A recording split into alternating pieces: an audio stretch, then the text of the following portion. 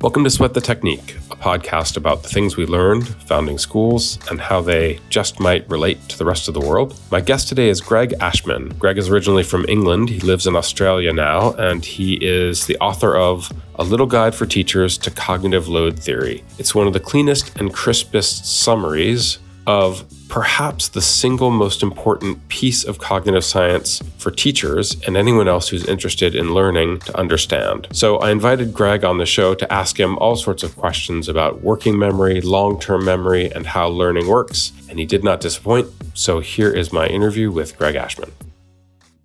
So, Greg Ashman, welcome to the podcast. Oh, it's great to be here, Doug. Yeah, it's great to catch up. And one thing that I admire about you, Greg, is you do like an underappreciated cause. One of my favorite books of yours is The Power of Explicit Teaching and Direct Instruction. There's an underappreciated cause. Your book, The Truth About Teaching, is kind of a myth buster. And so your most recent book, Cognitive Load Theory, is a little bit of a departure for you. I mean, cognitive load theory, comparatively popular. Dylan Williams says cognitive load theory is the single most important piece of research for teachers to know. And here you've written a great little book about it. And I don't mean little in a demeaning way. It really is a little, tidy, accessible, easy to process in a sitting or two book. And so I mean that as a compliment. But can you just tell us a little bit about cognitive load theory? It's about understanding the interplay between working memory and long-term memory. Maybe you could start by just defining those two terms. Yeah, well, thank you, Doug. You're very kind about my books. It's interesting you should say that cognitive load theory is really popular. It certainly wasn't when I started looking at it. So I got interested in it I read Visible Learning by John Hattie, which is now not something that I actually agree with the methodology behind, but I think it's a book written in good faith, and it really introduced me to a lot of research, and I sort of found cognitive load theory through that. So there's a reference in Hattie to a paper by Kirshner-Swallow-Clark, Why Minimal Guidance During Instruction Doesn't Work, and that gives the case against inquiry learning or whatever we want to call that, and they refer to cognitive load theory as the theoretical basis for that. So I was blogging and I got in contact with John Sweller, and I ended up doing a PhD under Sweller and Slava Kalyuga. So in terms of defining the terms, so it's George Box. So I always start when I present on cognitive load theory. George Box, statistician, he says, all models are wrong, but some are useful. And I say that because I get people say, yeah, but cognitive load theory doesn't talk about sensory memory. Sensory memory definitely exists. So therefore, the model of the mind used by cognitive load theory is wrong. That's a misunderstanding of science. In science, we build models that make predictions, and we don't need to include sensory memory in the model to make predictions about learning in the context of the sorts of experiments done by cognitive load theory. So a model is as good as it is at making predictions, and that's all. We are always simplifying things when we make scientific models. It's not meant to be a full and complete accurate description of the world. The second misconception I think people have is they get the mind and the brain mixed up. Cognitive load theory says nothing about where things are happening in the brain. It says nothing about neuron. It's not a neuroscience theory. It is a model of the mind. There are these two elements that are critical in cognitive load theory, working memory and long-term memory. But I'm not saying that this one is in the cortex or this is at the front of your head. There isn't a localized place that you can point to where these things happen. Yeah. It's an abstract. It's like the London tube map or something. So the working memory, it started off life in the 1960s calling it the short-term memory, because what people used to do, there's a very famous paper by George Miller where he calls it the magic number 7 plus or minus 2. And essentially, say I asked you to remember and hold on to a sequence of random letters, probably about the most that you could hold in your memory over time, just repeating them over and over, is about 7. But in the 60s, that evolved into, and early 70s, that evolved into a model of a working memory. So rather than just being a short-term recall, it's the area which we process what we're thinking about now. And because we're doing a bit of processing and moving things around and manipulating things in this working memory. We started to call it a working memory, but also the limits are smaller. So Nelson Cowan, I think it's 2000 or 2001, says the limits of working memory about 4 or 5 items. It's very, very limited. And a lot of people do not pay enough attention to that. Would it be safe to say that a decent synonym for working memory is conscious thinking? Yes, I'm a bit squeamish about that because people start having conversations about what is consciousness and that all gets very philosophical. But if you mean it in a very basic sense, the thoughts that we know we are having right now, then yes, it sort of identifies with that. Now, a very famous model, and I've just blanked on who the guys are who came up with it. Baddeley and Hitch. So they come up with this very famous model for working memory in the 1970s, which in a really interesting way, which we might get onto depending on the time, cognitive load theory actually rejects that model, but it's the popular model of working memory that most people know about. Long-term memory does exactly what it says on the tin, really. It's where we store everything over a long period of time. But it is a bit weird. We know that things are stored in terms of their relationships to other things. And there's a storage strength, like how well it's stored. And there's a retrieval strength, how easily we can retrieve it. And we can sort of train the mind by doing retrieval practice that these things are important to be able to retrieve. It's not really within the scope of cognitive load theory that much, but this comes from other theories of the mind. Long-term memory is a superpower. It's a human superpower because when I just said about items, the limit falls away entirely when you're dealing with things in long-term memory. The example I often give is 3x equals 18. So if I say to a room full of teachers, 3x equals 18, look, we've got a 3, that's an item. We've got an x, that's an item. We've got an equals, that's an item. And we've got an 18, that's another item. But they're also in a relationship with each other. We say that they've got a high amount of element interactivity. They're not discrete. We can't manipulate one of those things without doing something to the others. So you can't just take the 3 away. If you divide one side of the equation by 3, you have to divide the other side of the equation by 3. There's a lot here. You can see that to someone who's never come across any of these concepts before, the principle of equivalence that the equal sign represents, there's a lot, and it's well over 4 or 5 elements to process at a given time. And so it would overwhelm the working memory of a novice. But within a few seconds of me saying 3x equals 18, most people that have done elementary algebra know that x is 6. Now, they've done that because they've triggered a schema, a connected set of concepts in long-term memory. And by triggering that schema, it's almost unconsciously, they've just come up with the answer. So the extreme limits of working memory that we suffer from as novices are almost entirely overcome by having lots of stuff in long-term memory. And the effortlessness with which we recall these things and trigger these schemas, I think is responsible for one of the most pernicious problems in education. Because it's so obvious to me, because I've got it in my long-term memory, I struggle to empathize why it's not obvious to you. And I put you on a much steeper gradient of learning than you can cope with because I assume the things, I downrate the amount of stuff I have in my own long-term memory and the effect that that's having on what I can do. And then that makes my assumption about you as a learner flawed. The curse of knowledge, I think it's called. So to you, a proficient mathematician, 3x equals 18 is one thing. It's a chunk of information, you might argue, but to a novice, this is a kind of mystery of like, what could X mean, and why is the 3 before it, and even how do I solve it? These are all things that I would have to think consciously about. Absolutely. Like 3x is quite late that we start doing that. Like for many years, it's 3 times x.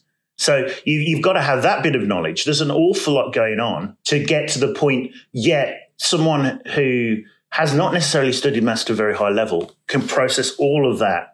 Now, we could think, some people talk about, well, we just bring the stuff from long-term memory into working memory and process it. Some people say, well, we just process it directly in long-term memory. It doesn't really matter.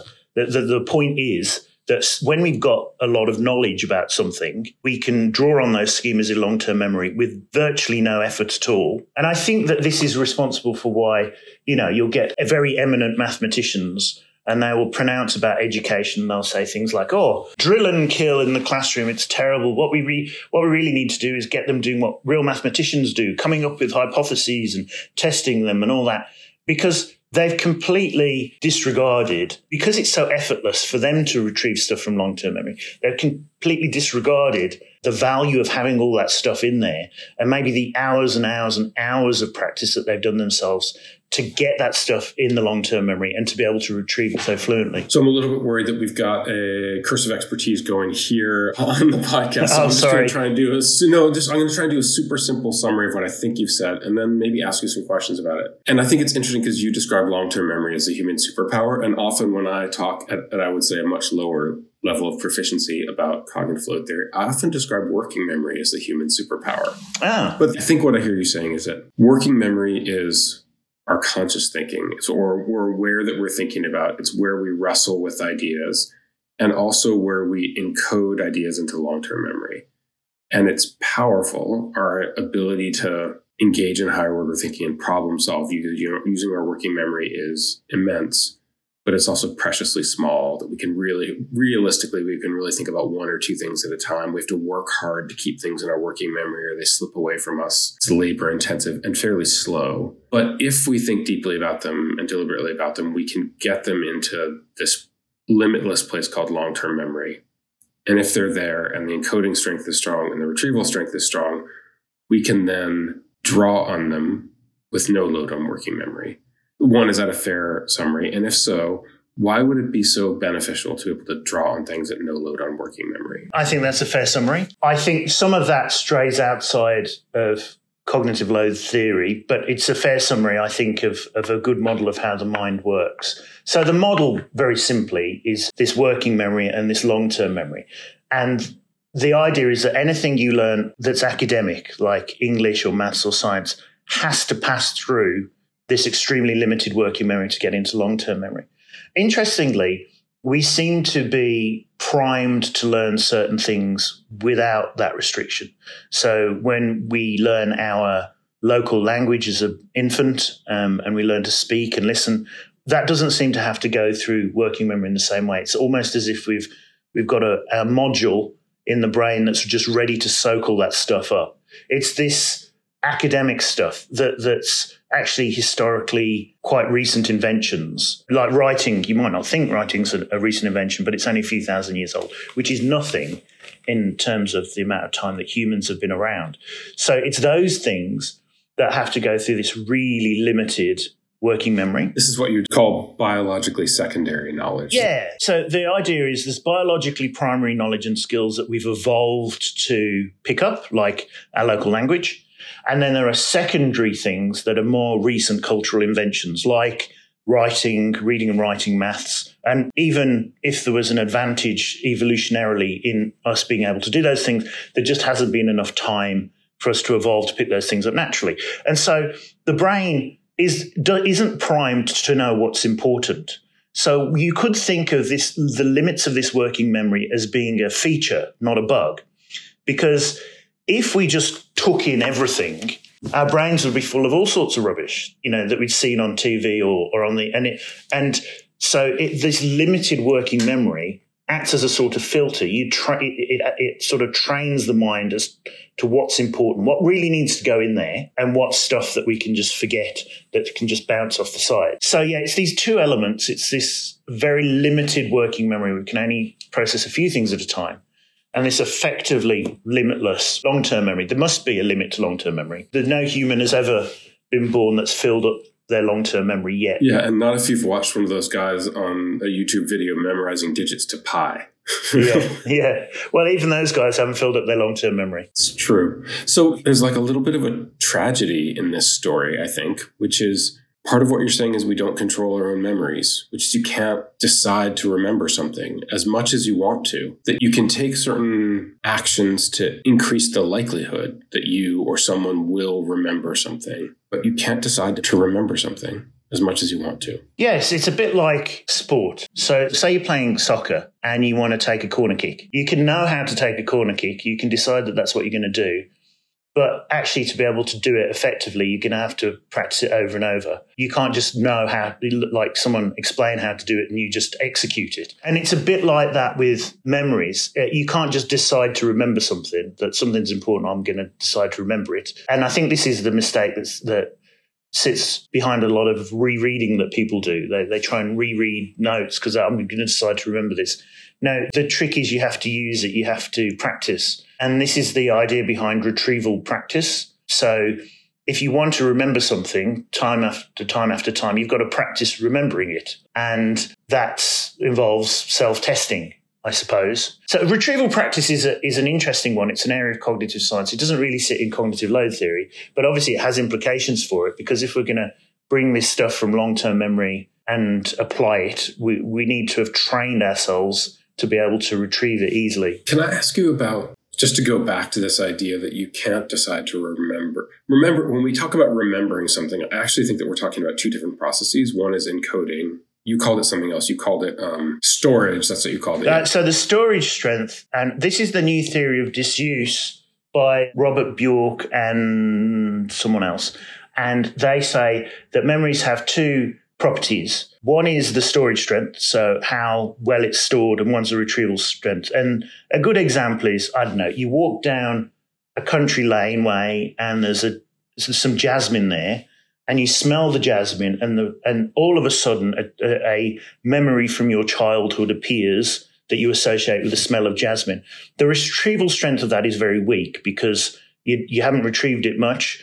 And it's taken a specific thing to take you back there. But the storage strength is very high because it's persisted in your long-term memory for decades. So there's a retrieval strength and a storage strength. So when we fail to get transfer, which is something that I try to learn, I can then use later. We often call it the same thing. We think about it as forgetting, but really there are two potential causes. One is I didn't encode it in the first place. I didn't store it correctly or fully in the first place.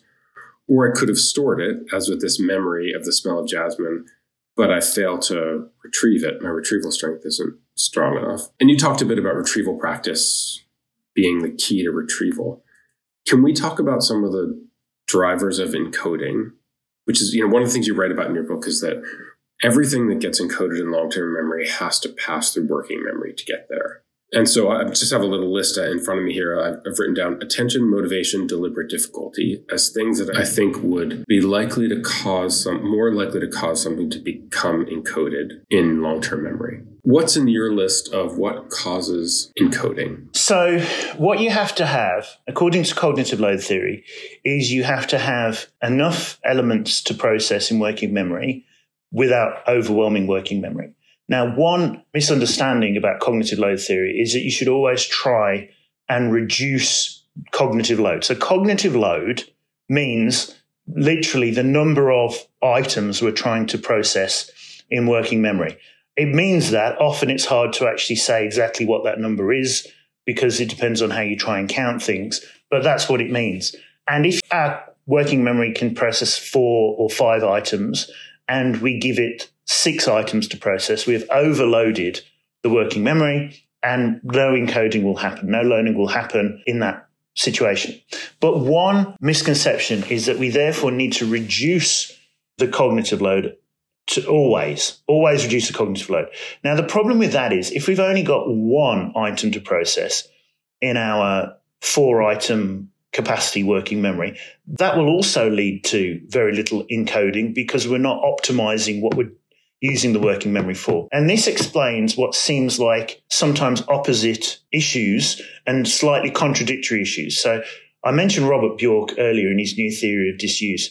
He's come up with a theory of desirable difficulties, which I think he was sort of getting at, which is when they do research with undergraduate students, they give them lists of words to memorize and say, if you have to generate part of the answer yourself, so you might have states and their capitals. So you'd have Texas, Austin, New York, Albany, I don't know.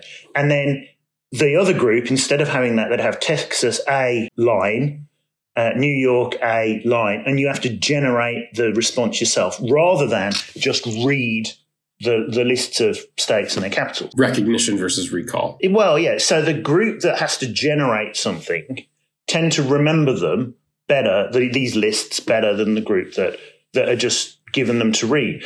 And this is called a desirable difficulty. But what you've done there is you've taken something that's very low element interactivity. You've got to consider 2 things at a time, a state and its capital, and you've increased it a bit to optimize working memory. Now, if you're dealing with the example we had earlier, 3x equals 18, and you've got a novice, that's already beyond working memory capacity. So if it's a complete novice, so you're going to have to even build them up to that. So you're going to have to try and reduce the amount of load. You don't want to introduce desirable difficulties when you've got something that is intrinsically high in load.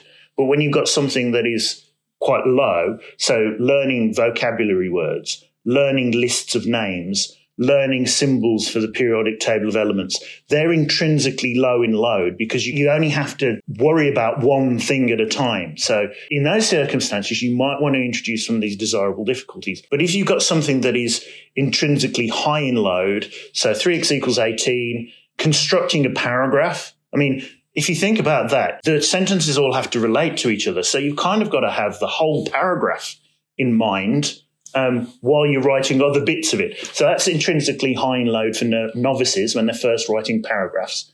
So those things, you don't want to introduce difficulties. They won't be desirable.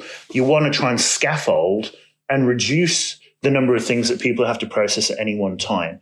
And exactly where the sweet spot is, it's like Goldilocks and the porridge. Exactly what's just right, you can't really predict that from the theory. That will depend on learners in your classroom. And so this is why I think formative assessment is very important, because you can't, from a theoretical basis, always predict exactly what the right load will be. So you've constantly got to interact with the students in front of you to measure what you're doing is working for them. So the act of teaching something is really the act of managing working load for learners. Yeah. And I want to be in this sweet spot where, one of the things that I've read about desirable difficulty, when it's appropriate, it's really interesting to hear about. There are times when it's not appropriate. Sometimes when a concept is really challenging, you're saying, I want to actually simplify it for people so that they understand it. Then maybe later increase desirable difficulty. But if people have a conception of the thing and I want to expand their learning, I want them to have a deep understanding of it, I would seek this idea of desirable difficulty. I think Daniel Willingham says, well, remember what we think about. I want you to think hard about it.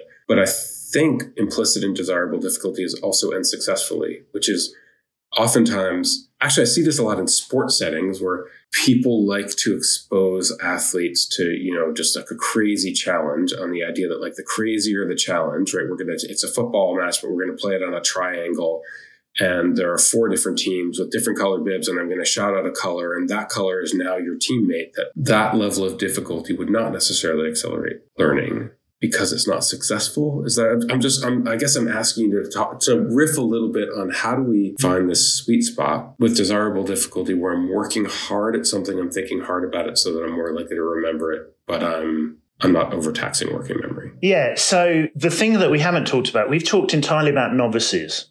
So we've talked about, learning list for a novice is low. So you might want to increase the load because it's low load intrinsically. And we've said that 3x equals 18 for a novice has too many elements for the working memory. So you'd want to reduce the load. But what happens is that people don't stay novices and they become more expert. Now, so as learning progresses, you've got more in long-term memory. So for the person who you say 3x equals 18 to, and they know that X is 6, well, they're not processing lots of elements in working memory. So what do you do for that person? Well, you might embed that in a worded problem instead. So they've got to construct the 3x equals 16.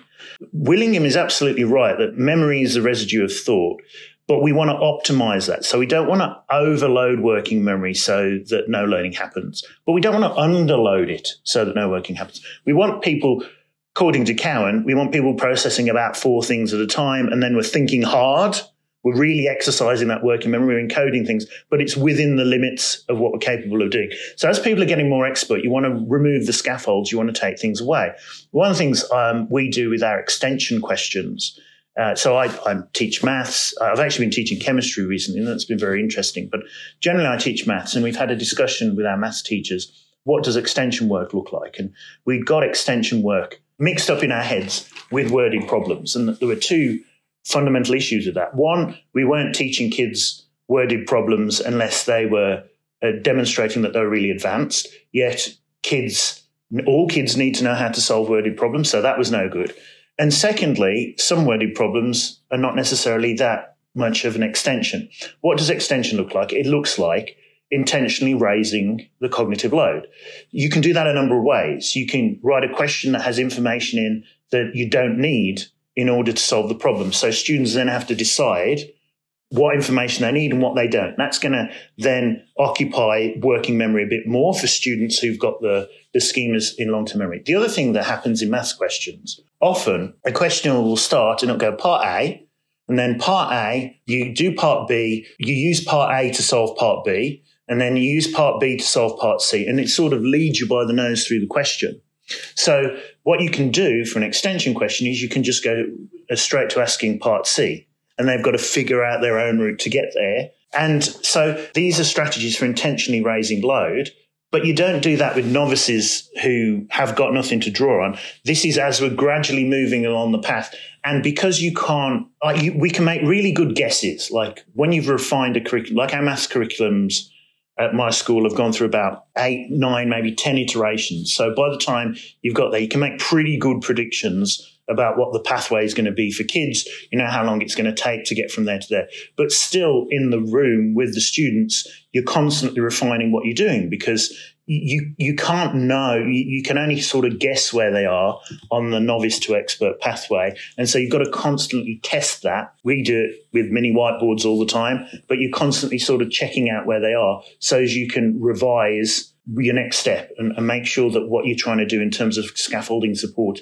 is right. Fascinating. So let's talk about some of this, because it seems like this is just one of the fundamental problems of teaching and learning in any setting that it happens. As a teacher, as a sport coach, as a parent, as a, anywhere, is my attentiveness to, I'm basically managing the working load of my learners, assessing and managing the working load of my learners. And there's quite a bit out there about what to do about this. One of the potential solutions that's commonly cited is Barack Rosenshine's suggestion to offer direct instruction of content in small chunks and then either ask questions or let learners wrestle with an idea, talk about an idea, struggle with an idea to begin the encoding process. I don't know if you think that's an accurate summary of Barack Rosenshine, but where are you on Rosenshine? Does it jibe with cognitive load theory? Absolutely. So Rosenshine draws on a number of things, but probably the prime thing that he was most involved with himself was process product research in the 1960s, which actually, Doug, is a lot like what you do. So researchers would go into classrooms,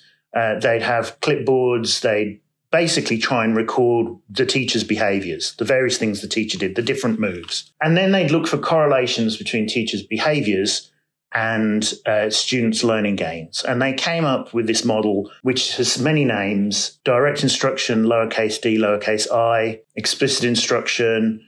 Thomas Good and Jebro call it active teaching. But essentially, everything is fully explained, but there's a lot of interaction, there's a lot of momentum. So when I first started teaching, I was taught essentially an inquiry model, and I was teaching science at the time. And I couldn't get it to work, so I had to, because it didn't work, I had to resort to a form of explicit teaching. But what made me angry actually years later was that I didn't know, and no one had told me, and I didn't have the resources to find out that there are forms of explicit teaching that are better than what I was doing, that are supported by the research. So I would talk for 10, 15 minutes, give some examples, then I would set students tasks to do.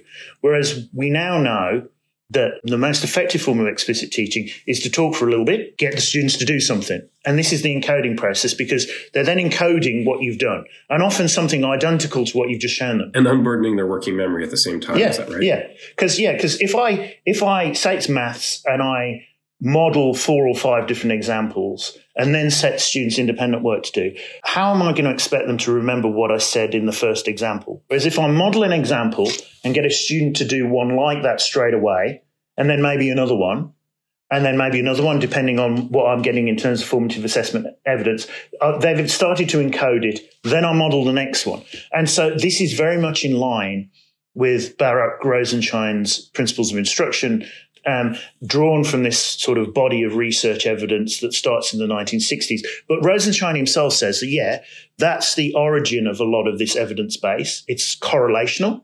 And so some people say, well, you don't know for sure what's causing what, whether two things are just related to each other. But then later in the 70s, early 80s, they did experiments where they taught teachers these behaviors and then saw learning gains. So that kind of confirms the original findings. And then the beauty of cognitive load theory is its greatest strength is its greatest weakness. It's quite artificial. So the beauty of cognitive load theory is you're doing small experiments, contained experiments. A misconception is that it's not with school students, but most of the participants in cognitive load theory experiments are school students. But you put them in a slightly artificial environment because that enables you to control all the variables and make sure you're only varying one thing at a time. So the weakness is it's slightly artificial. And people say, well, these experiments that people do in cognitive load theory, they're a bit artificial. Yes, but the artificiality of it means that you can really control the variables and vary one thing at a time. Now, if that's all we had, then you might say, yeah, but we don't know whether it would work in classrooms. But we've also got the process product research of what teachers are doing in classrooms. And all these things seem to agree with each other. Triangulating towards Yeah. So do you have a working... So what you described was teach for a little bit, explain some things, then let students wrestle with it, solve a problem, talk about it, think about some different applications. This will cause them to begin encoding. This will allow them to unburden their burdened working memories. Do you have a working theory on how long? Like, I'm sure, you work with young teachers. You must get this question also. If I talk for a little while, what does that mean? How long? Okay, so I don't want to be too prescriptive because I think it depends. I reckon a accomplished history teacher could tell a story about something that happened in history for 20 minutes, 25 minutes, keep the students' attention. We're cognitively predisposed towards narrative. It's something that is possibly on this biologically primary side. So it's why we can sit down and watch a movie for 2 hours. So I don't want to say, you must only talk for 10 minutes it depends kind of what you're doing. And I also think just on that, at my school, I can stand up and talk to all our staff about cognitive load theory. It's relevant to all of them. But the real problems of practice that they have to solve are often discipline specific. So there are certain problems about teaching history that only history teachers can solve. That they can get some input from me. I can give them some things to think about. I can challenge their thinking, but ultimately that they would need to solve that because they're the discipline experts. So it's going to be very different in a history class. Stories are cognitively privileged. In a history class, I can interlace a lot of the information about the Civil War in a story. In a science classroom, maybe sometimes I can tell a story, but let's say I can't. I'm really delivering you a set of principles that you need to understand to be able to invoke and experiment. In the first case, I might go for longer. In the second case, I might go for stop more frequently to allow students just to process the ideas that we're talking about. Absolutely. Anything that's a bit abstract, a bit unnatural might be a good sort of common term to use for it. Anything that's a bit unnatural, you need to break up more. You need to stop and pause more. As I said, I've been teaching chemistry recently, and I realized that, we were doing balancing chemical equations, but the way we'd set it up, the kids were generating the equation. So they weren't just given the equation to balance. They had to generate the equation themselves first by knowing that when a metal reacts with an acid, you get, a salt and one. And so they had to do that and then balance it. And you could see some of the students that it was just too much, that there were too many steps in this. And so we had to break it down a bit more. And then the other thing that I've noticed is with informational and explanations and stuff like that, the power of the turn and talk where you get the students to rehearse their answers with each other. I think that's quite useful as well as a part of the encoding process. I think I've got no research evidence on that. It's just my perception as a class teacher. But you're varying those things all the time. I also think that, so when it comes to motivation, cognitive load theory doesn't have much to say about motivation. But when it comes to motivation, we know that there's a two-way interaction between achievement and motivation. So if I'm getting better at something, I feel motivated. If I want to go running, my time's getting faster, I'm starting to get motivated. So we know achievement is motivating. So there's no conflict between methods of teaching that are the most effective and methods that are motivating, because the ones that are most effective are going to lead to achievement that's motivating. But there is a value in variety of technique and changing things up a little bit.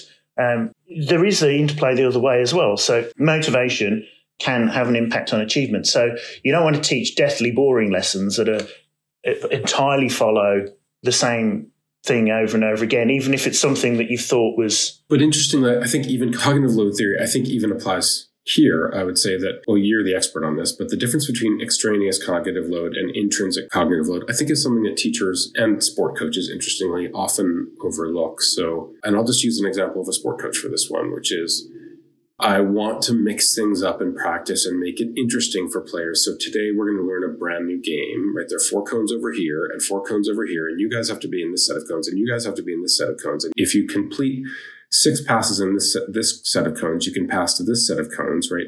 And so I'm introducing this activity because it's new and interesting. And one of the things that is happening is that my learners now are thinking hard about, how does this activity work? Wait, what do I do after I win? How many passes do I have to have before I can go to the next box? And they're actually not thinking about, what does my first touch look like? Receive the ball with my eyes up, the things that I would want them to be learning and thinking about from the activity. There's this sort of delicate high wire act of, we want variability, but familiarity often also allows learners to focus on learning tasks as opposed to process tasks. We talk about that a little bit? Yeah, no, I absolutely agree. And I think virtually everything we do in the name of motivation is misguided. So there's the lead quote for the podcast right there. Well, you take kids into a lecture theatre, you blow some things up. It's all great fun, but all you've done is create situational interest. The kids don't identify themselves as scientists any more than they did before. They don't understand why the thing blew up. And so, and you get an inspirational speaker in to speak to them inspirationally. But I think that familiarity and variety go together. So, for instance, your strategy is in Teach Like a Champion. You train about 3 or 4 of those. The kids know them. They're down pat as a routine. But then you vary between them during the lesson. So then we're not doing, one thing all the time. It's turn and talk, stop and jot, stop and dot, turn and talk. Yeah. Familiar variation. Yeah. And a bit of, you can do it with a smile and a bit of humor, and you can have, class jokes that as long as they're inclusive and you're not sort of picking on someone or isolating people. And I think some people don't always make that connection. So a lot of this variety within things that has been trained you can use, and that can help with encoding as well, because it helps people hold their attention during the course of what can be quite when we ask kids to pay attention for an hour, that's quite a long time. So we have to have strategies for keeping that going. So many things I want to ask you about. There are 2 things in particular I want to make sure that we get to, so I'm just going to jump to them at the risk of not asking you the follow-up questions that I want to. But I want to talk about the transient information effect, because I think this is one of the most important corollaries of cognitive load theory. I'll try and summarize it as I understand it, and then you can punch holes in my summary, and I'll describe an example of how I talked about it with, again, I'm going to use a coach analogy, and I'll use a classroom analogy as well. So I think the idea behind the transient information effect is, if I ask you to remember something and analyze it, a significant portion of your working memory is just trying to remember the thing that you want me to talk about. And so my capacity to analyze is diminished, and my capacity to remember is diminished. So actually, I have this weird life where I work with professional sport coaches. And one of the things I always say to them is, if you show your players a video of what we look like, I actually did this with an Australia rules football team. So one of the things they often like show the video, then the video goes down to a blue screen, and they're like, great, guys, what did you think? What did you think of our defensive shape in the video? Right. And so now I have to remember the video to be able to analyze it. And so half my working memory is just trying to remember what I saw.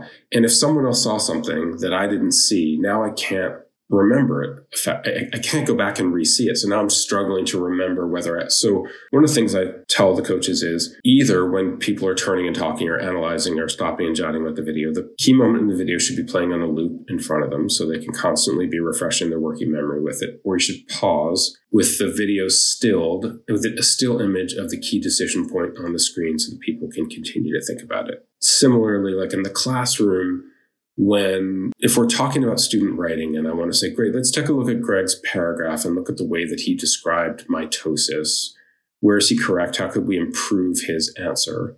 That really I should project that paragraph to the class so that when we look at it and we talk about, we should rewrite it this way, we can all be constantly looking at it, constantly refreshing our working memory, and therefore using our working memory to perceive and remember. Is that a fair summary? Yeah, there is a sort of dual coding effect in cognitive load theory. I'm a little bit skeptical about some of the claims made for dual coding, and I think it has the potential to send people down rabbit holes. The fundamental principles, what you said about having a still of the video, is just very sensible, isn't it? If you want people to talk about the shape of the defense, then having the shape of the defense in front of them means that they don't have to try and remember what it was. And that makes a lot of sense because that's unnecessary. If you can put it in front of them, you're putting load on them, on their memory in a completely unproductive way. And people have talked about the extended mind, and they come up with these very sort of strategic and really that's just about like making a note of something so you don't forget it. So your extended mind is a note that you've made on a piece of paper. Right. Well, like we've made notes on pieces of paper forever. We don't necessarily need to call it an extended mind. The problem with trying to use things like dual coding. Well, it does sound a little bit more dramatic when you call it extended mind. Yeah. Yeah. Well, the problem with trying to use something like dual coding is the idea that we process visual information and sound in different channels in working memory so we can get through more if we use both channels at once. And you buy that premise. Yeah, I do. Yeah, but the problem is that you then deliver the commentary in an audio form and you have an image on the screen. And so you can rapidly get into a transient information effect because if you've got to remember the commentary, there's no record of it. In terms of the paragraph that you were suggesting putting on a screen, yes, what I would always say is let the students read it first before you start talking about it, because otherwise you're going to have students who then have to choose between reading the paragraph or listening to you talk about it. So you put the paragraph on the screen. Right, everyone read it. Because you can get around a lot of these issues just by separating things in time. By allowing people to focus their attention on one thing at a time. Yeah. That's very old school. Well, yeah. But people say to me, we can't put we'd like to put little images of cartoons on the side of the screen. And we can't do that anymore because of it increases in unnecessary cognitive load. It's distracting for people. Well, that's right. That's absolutely right. But what you can do is you can put your slide up with the thing on that you want them to pay attention to. And then the next slide, you can put up a cartoon if that's what you want to do. And there's no conflict now because you've separated things in time. It might not be optimal use of learning time to look at a cartoon. I don't know, but sometimes you might want to make that trade-off. But yeah, there's nothing wrong with making a note of something or having something there for reference. And these are ways of getting around the transient information effect. So if I'm building a visual for my class, a diagram of a cell, I want a simple image without extraneous information. Maybe I want to people think, I'll put lots of colors on it. Actually, maybe I want to reduce the number of colors. And then I also want to add labels. I want labels over my image? I want the labels separate from the image. I want the image first and then the labels pop up on it. Just talk a little bit about the combination of image and words. It depends what you want are they taking notes that they're going to refer to later? What are we trying to do here? But you might want to put up the image of the cell, talk about it. And then when you've talked about it, the notes appear. Do you want them to write them down or have they already got them in a handout? It kind of depends, but you might want them to have those notes because they can refer to them later and they don't have to try and remember what you said. But at the time that you're talking about the diagram, you might not want the notes to be on the screen because you don't want them having to choose between whether to listen to you or to read the notes or both. So again, separating things in time can get around some of these issues. But having the cognitive load theory effects and the framework around those effects in front of you and knowing what they do, I think can help us make better decisions about those things. Okay, last topic, because I know you've got a busy day ahead of you. I'm actually slightly unclear, and I use these terms interchangeably, but I think they're two of the most important terms to think about based on cognitive load theory. The guidance fading effect and the expertise reversal effect. This is the idea that not all people learn, that I don't want the instructional environment to look the same for experts and for novices. But people often, you might say, romanticize the learning environments that experts experience, and they think, I'll do that for novices. It will be great for them too. That's a mistake. Yes? Yes. So this is what we were talking about earlier in the sense that you want to gradually go from fully guided instruction through a process of taking away the scaffolds to independent problem solving. And the amount of time it takes to do that depends on exactly what it is we're trying to learn. But, and really guidance fading and the expertise reversal effect are the same thing, really, because what experts need is to practice solving problems, and what novices need is a lot of explicit input on what to do. And I think sometimes people think of novices and experts as, well, a novice is a 6-year-old and an expert is a PhD student. You can have 6-year-old experts in multiplication facts.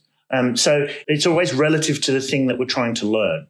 And it's not about a sort of state that people reach in an absolute sense. So you gradually reducing the scaffolds. And this is where formative assessment comes in, because it will tell you whether you're doing that too rapidly or not. And so you're always checking on what the kids can do. So we finished a unit on science fiction. We're relatively expert at science fiction and the tropes of the way it's structured. Now we're going into an entirely different genre, or now we're reading Pride and Prejudice. We're going to read some historically challenging texts. Now I need to think about whether my students who yesterday were experts are now novice again, and I would need to shift my instructional approach. Yeah, and they might be experts in constructing paragraph responses for you, but not in knowing the tropes so they could have a mixture of expertise. So it might be that you don't scaffold the construction of paragraphs, but you do scaffold other aspects of what they do. Well, I suppose they must have a mix of expertise, and everyone's mix of expertise must be slightly different. Yeah. Among the group of people that it's fascinating.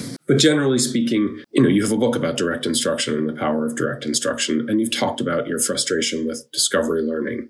Your argument is not that discovery learning is, well, you didn't use the term discovery learning, you used problem solving, but it's not defunct of value. It is best applied to expert learners and is often overused with learners who don't benefit optimally from that setting. Yeah, and it depends a little on definitions. Like, to me, explicit teaching is Rosenshine's principles. It's a whole system, and it includes problem solving, but it includes problem solving for relative experts. Now, if to you explicit teaching just means the teacher explaining something, then it wouldn't include problem solving. But so it kind of depends on what your definition is. But the form of explicit teaching that has this wealth of evidence behind it is the part that starts by fully explaining everything. Concepts are fully explained, procedures are fully demonstrated before students are asked to apply those concepts or procedures, but gradually removes the scaffolds and ends up with people solving problems. Because if kids can't solve problems independently, there's no point. Greg, my last question for you is, the name is cognitive load theory, and you described it as a model, and yet you're someone who puts an immense amount of value in research. You described how, initially you loved John Hattie's work and you still appreciate it, but now you have some questions about his methodology. You're a careful man when it comes to what the evidence base is. How strongly do you feel about the evidence base for this model, this theory that we call cognitive load theory? Well, it's one of the few things that's been developed using properly controlled randomized control trials. So it's probably got one of the strongest evidence base in education for a lot of its effects, because they're replicated and by other people. But just taking into account that the experiments are slightly artificial, they don't look exactly what normal classroom instruction looks like, but they're pretty sound. And we don't do much of that kind of research in education. So a lot of the things that we think are solid effects are not and can't easily be replicated. So I would suggest that the evidence base for cognitive load theory is one of the best that we've got. Greg, thank you so much for your time. I've enjoyed the conversation, and as always, it's great to see you. Cheers. Good to see you, Doug. Sweat the Technique is a production of the Branch Media Podcast Network. You could follow all of the Branch's podcasts at The Branch Media on YouTube, Twitter, Instagram, and TikTok. And you could check out our website at thebranchmedia.org. And if you like what you hear, please leave us a review, give us a 5-star rating, and subscribe to the show so that you can join us every Wednesday for more Sweat the Technique.